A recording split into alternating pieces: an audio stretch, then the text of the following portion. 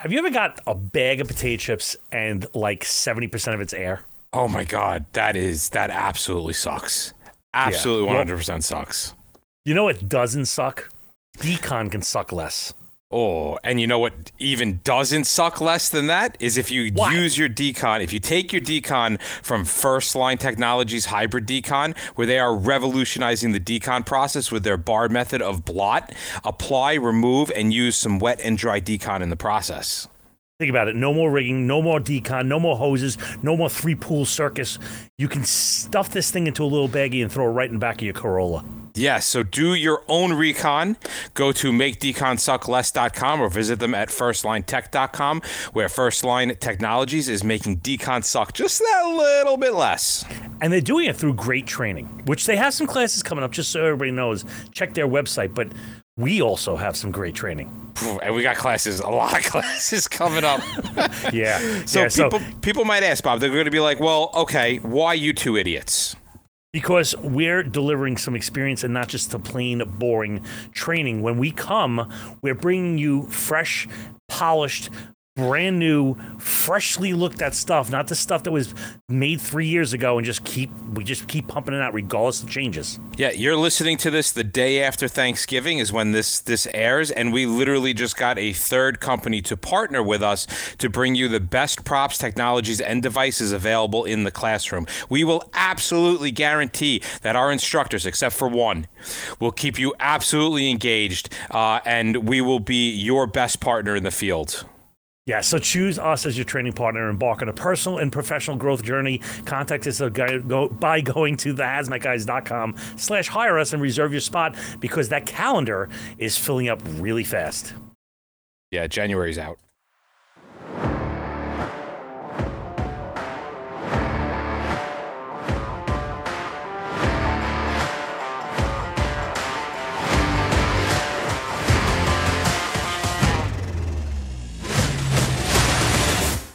Welcome back to another episode of the Hazmat Guys, episode 420. All the marijuana heads out there are celebrating, and we've hit the finish line. I wish I would have realized it. We could have had some gummies before this. This could have been episode 420. This should have been a drug episode. Oh my God, what was I thinking? You left it on the table. We had 419 episodes to prepare for this, and we let it go by the wayside. Well, there's nothing saying we can't make it 420.1, 0.2, 0.3. We can just keep this going. Even if I dropped some gummies now, it wouldn't kick in until the end of the episode. I am sorry, people out there. That's okay. We've got something that is much more pressing. We are returning to the world of scaring the bejesus out of you with terrorism. Yeah. Woo-woo. With everything that's been going on in the world today, we wanted to revisit the idea. Now, this was something that, as babies in the fire world, me and Bob came up with the whole, we didn't come up with, but we came up in the culture where terrorism was a huge deal. And we really did think that we were going to be going to lots of stuff all the time. Like, that was kind of how it was ingrained in us. So we've got some things from the past that we want to talk about. We also want to understand how terrorism has changed over the past 20 to 25 years, and we're going to talk about that. This is definitely going to be a multi-part series. We can't wait to jump into it. But first, things we need to mention. Yes. So, guys, I want to let you know we have some awesome news. We have 2 new shows coming out. One is going to be periodical and one is going to be regular. So get to marking your check. Pull out the pencils and write this stuff down. December 13th of 2023 at 19:30 hours Eastern Standard Time, we are going to be having our long-awaited Battery Destroyers Club show, which, if you remember, we mentioned we in September combined up with a whole bunch of big partners, and we went and blew up tons of batteries. We put the rubber to the road. We heard your messaging about, I heard it could do this, or I heard it could do that. Well, we did it. And so we have tons of data on it, and we are going to basically have a reacts and watch party. We'll show you the videos. It's going to be live comments. We are bringing Red Wave, Telops, Fleer, Teledyne, Blackline, Cell Block. All these reps are going to be on this thing, and we're going to be watching the videos and talking about it. So if you have questions, come on to the Facebook and YouTube. Put them in there, and we'll throw them at the experts, and we'll talk. There is no end time to this. We're done when we're done. Right. And just so everybody's aware, with all these different companies that are in with us, everybody is on the same page. There was no agenda. There was no, nobody's using this stuff for marketing. This was literally, let's answer questions and let's see what we can do with what we have. So it's going to be a great time. Now, beyond that, it is definitely safe to say that we are starting to lose some of the people that have created the hazmat world just through, natural age. Life. They're coming to the end of their natural life expectancy. And one of the things that we don't want to lose, and we are losing very rapidly, we've already lost too many of the founders of hazmat. We want to start taking their stories, their information, their experiences, and audio archiving it so that future generations can go back. They can learn how things started, what kind of problems they ran into, what kind of issues they ran into, how they overcame these issues.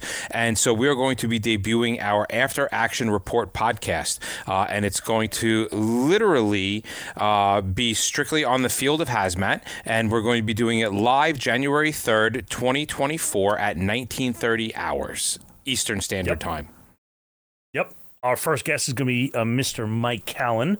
Comments will be on, so you can go to Facebook or YouTube and comment, and hopefully we'll get to your questions. But this is going to be a fun show because there's going to be like a dueling piano type of operation. Trust me, you're going to kind of want to see how we did this when we reinvented the whole show. It's going to be completely different than this. It'll be a lot of fun. So, a lot to be said. And, conferences.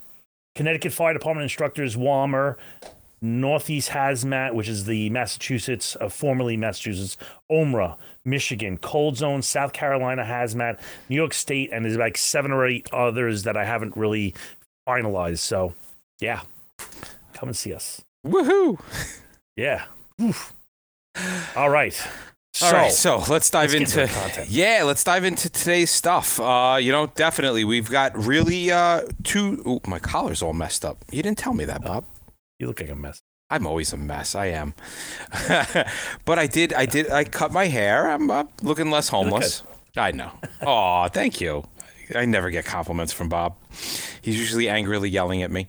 All right, so we've got two goals for this podcast. We mentioned a little bit earlier. One, we want to kind of talk about the things that we learned growing up in the terrorism hazmat world, and we want to make sure that those lessons are never lost. Right? We want to apply them and make sure that you've got them today, and then we want to kind of take a look at what the new trends are.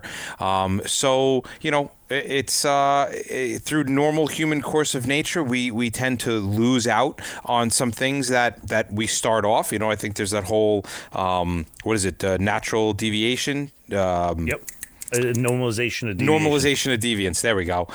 So it's important to go back and review some lessons.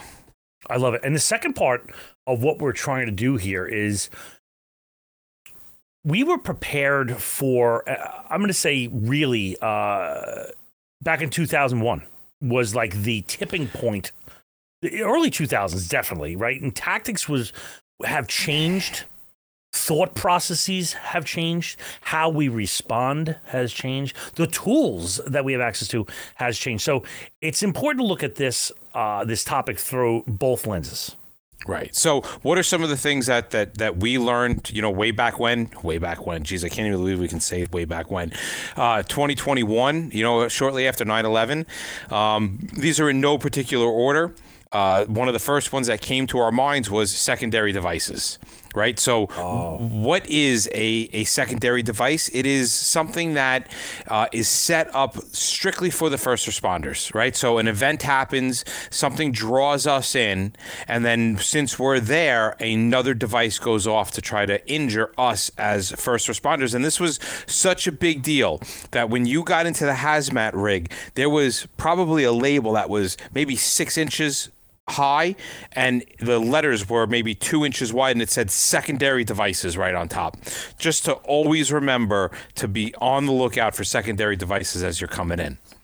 I think everybody kind of understands those things.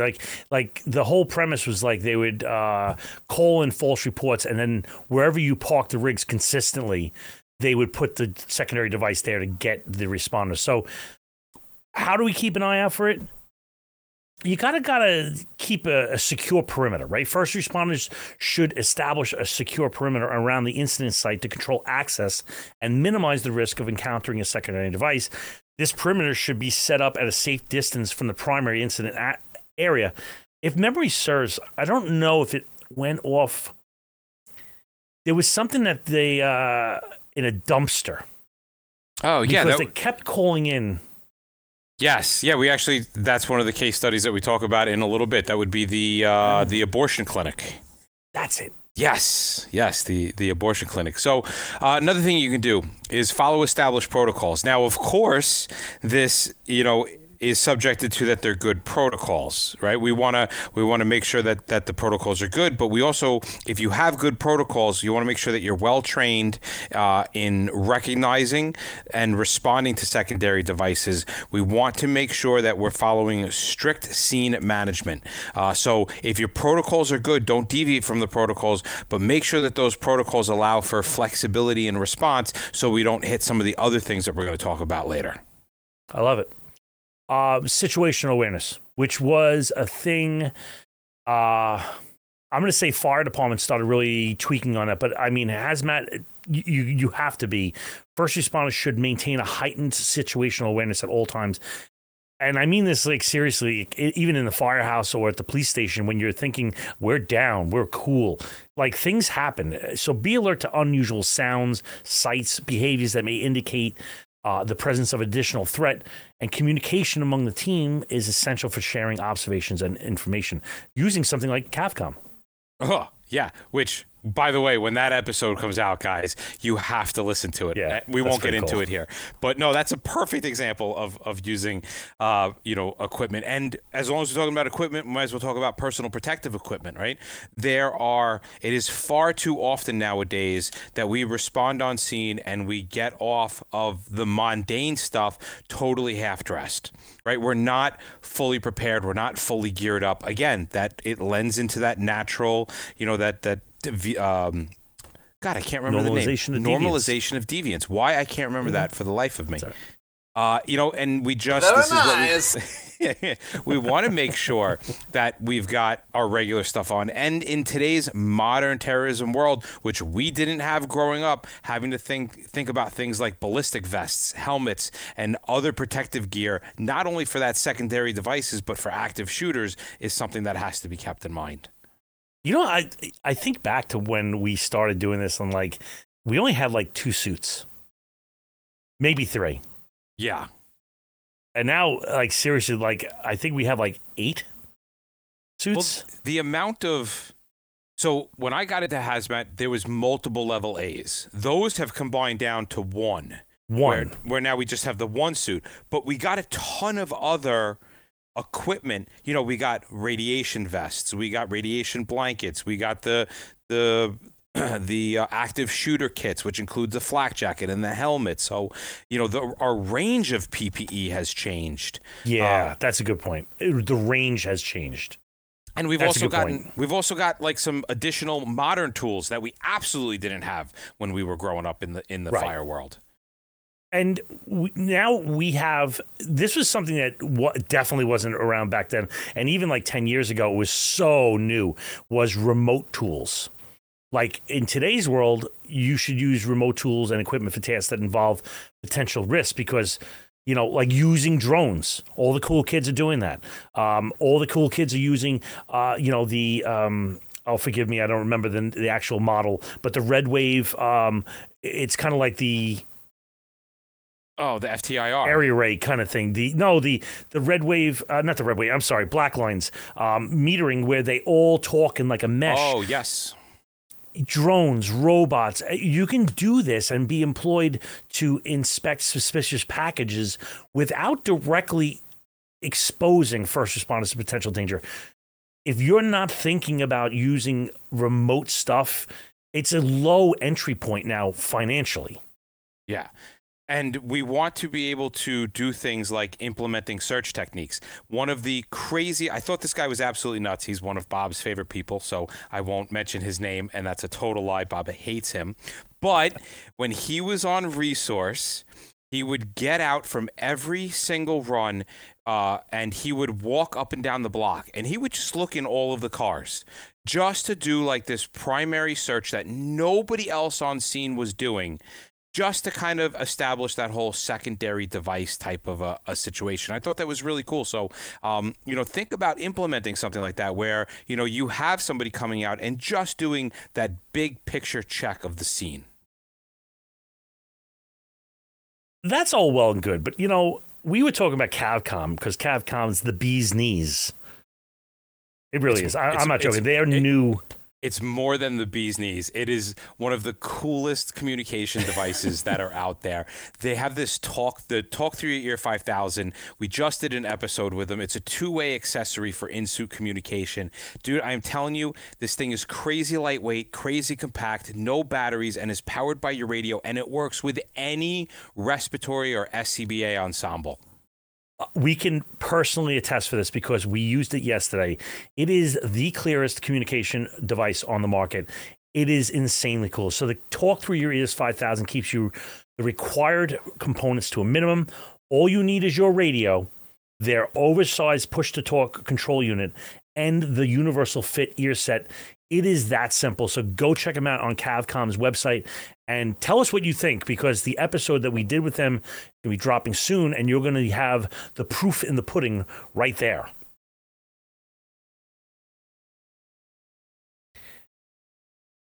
Now, clearance. What's your clearance? Right, Clarence?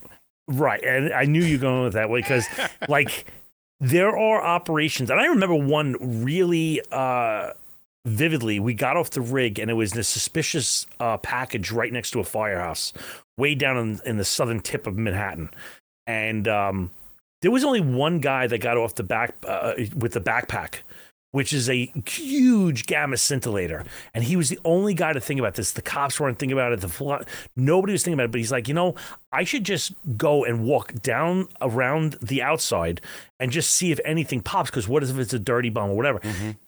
So sometimes you got to get clearance by the bomb squad or explosive ordnance guys or whatever. Sometimes it's not for us to run in there. So getting clearance from the proper people that are giving that clearance is an important thing. Yeah. Or understanding that you can provide that level of we can't go in. Right. Right. You can say, no, I'm not giving clearance for other people to go in. It's funny. There was I can so clearly remember one of the runs. Not everything we do is by all means perfect, and now there's things that we can talk about that we couldn't when we were both working. But there was a potential car bomb. Right, this guy had a laptop, wires, devices, and 2 gas cans in the back seat of a vehicle, and it was parked right outside of a yeshiva school, which is a Jewish school in the city. And the command post was set up next to the car. Like, I'm not even kidding you. It was next. Like, I was standing at the command post, and I could see the device and the wires and all the stuff, and I remember so hard trying to get the command post to move, and nobody would have any of it. So as much as you want to talk and train and say, oh, that doesn't make sense, I'm telling you, in the moment, things, they happen. And in that instance, I didn't communicate very effectively. Even though I think I did, I still didn't get my point across. So if you have to talk to people of relevant authority, your chiefs, your officers, you have to get to the point that you're comfortable being like, there's something wrong here, because I promise you, it's not the incident commander that's going to see the issue. It's going to be the guys on the ground that are going to relay information up. And sometimes if you know that something's not right, you have to have good communication, and you absolutely have to push your way through. I like that. And with that, sometimes we can't just handle it, right? And you may have to evacuate. Right, and we've said this multiple times. The difference between evacuation and shelter in place is duration of the event, in very simple terms.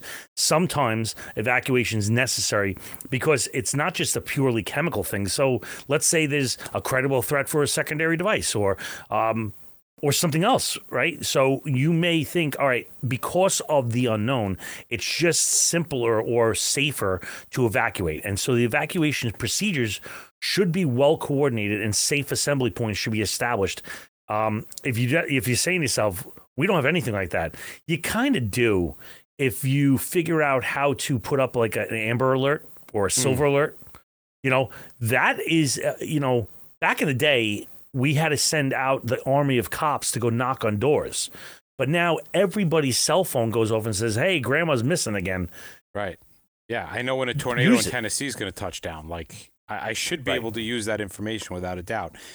We have a saying in jiu-jitsu, drillers make killers, and that couldn't be closer to the truth. If you drill and you train on something over and over and over again, when it's time to actually execute a maneuver, you can do it without thinking. It is absolutely essential for first responders to be going through various scenarios, especially ones involving secondary devices. Like, it's very easy to drill on a secondary device. Take any hands-on drill that you normally would do and just have somebody go, I think we have a secondary device here, and see what everybody does and how they act.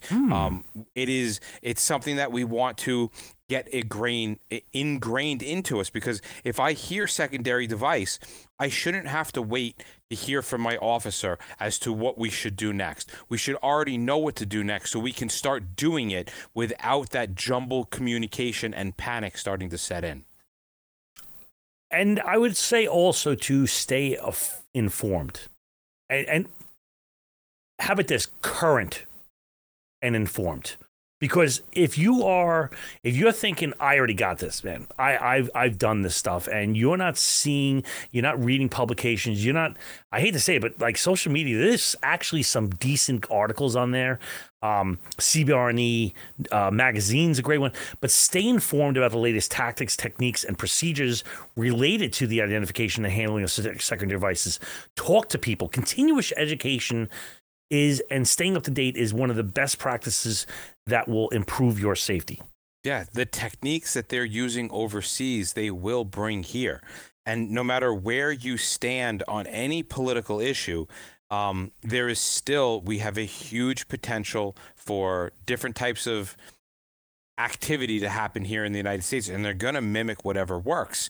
And this stuff has been around for a while, right? One of the first ones to happen in this country was back in '97 outside of the Atlanta Northside Family Planning Center back in February of 1997, and they had a secondary device placed in the proximity of the primary explosion. So the people came and they responded to an explosion, not thinking anything of it. What do? You go to the spot where the incident happened, and then a secondary device goes off. And they also planned this at the Boston bombing.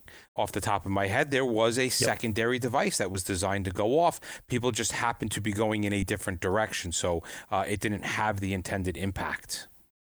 Another incident, and we'll probably leave it here for this episode, is a Puerto Rican peace officer was reported to have been killed by a flashlight bomb rigged with an improvised motion switch at a crime scene. So you can do a little YouTube and find dozens of examples of possibles. In fact, if our memory serves on that Atlanta one, it never really worked. No, I don't believe the Atlanta one ever went off. I think they discovered it, but it was designed to, or there was a failure in the system. Yeah, I think it was in like a dumpster. And it was in the place because they called in multiple automatic alarms, and the rigs kept parking in the same spot. And for some reason, I remember the chief changed, and he wanted them to park in another spot. And it was only because he said change it that it didn't. I'm not going to say it went off, but it because he did that, they saw something that was different. And so, listen. Think about this, guys. You should be head on a swivel, as they say. They should have a head on swivel. The not that the Times Square bombing was a secondary device, or the attempted Times Square bombing, but who saw that? It was the boots on the ground. It was your firefighter. It was your cop. It was not the terrorism center. It was not the chief of department. So it is the guys on the ground who are going to be the eyes and the ears to protect the other guys.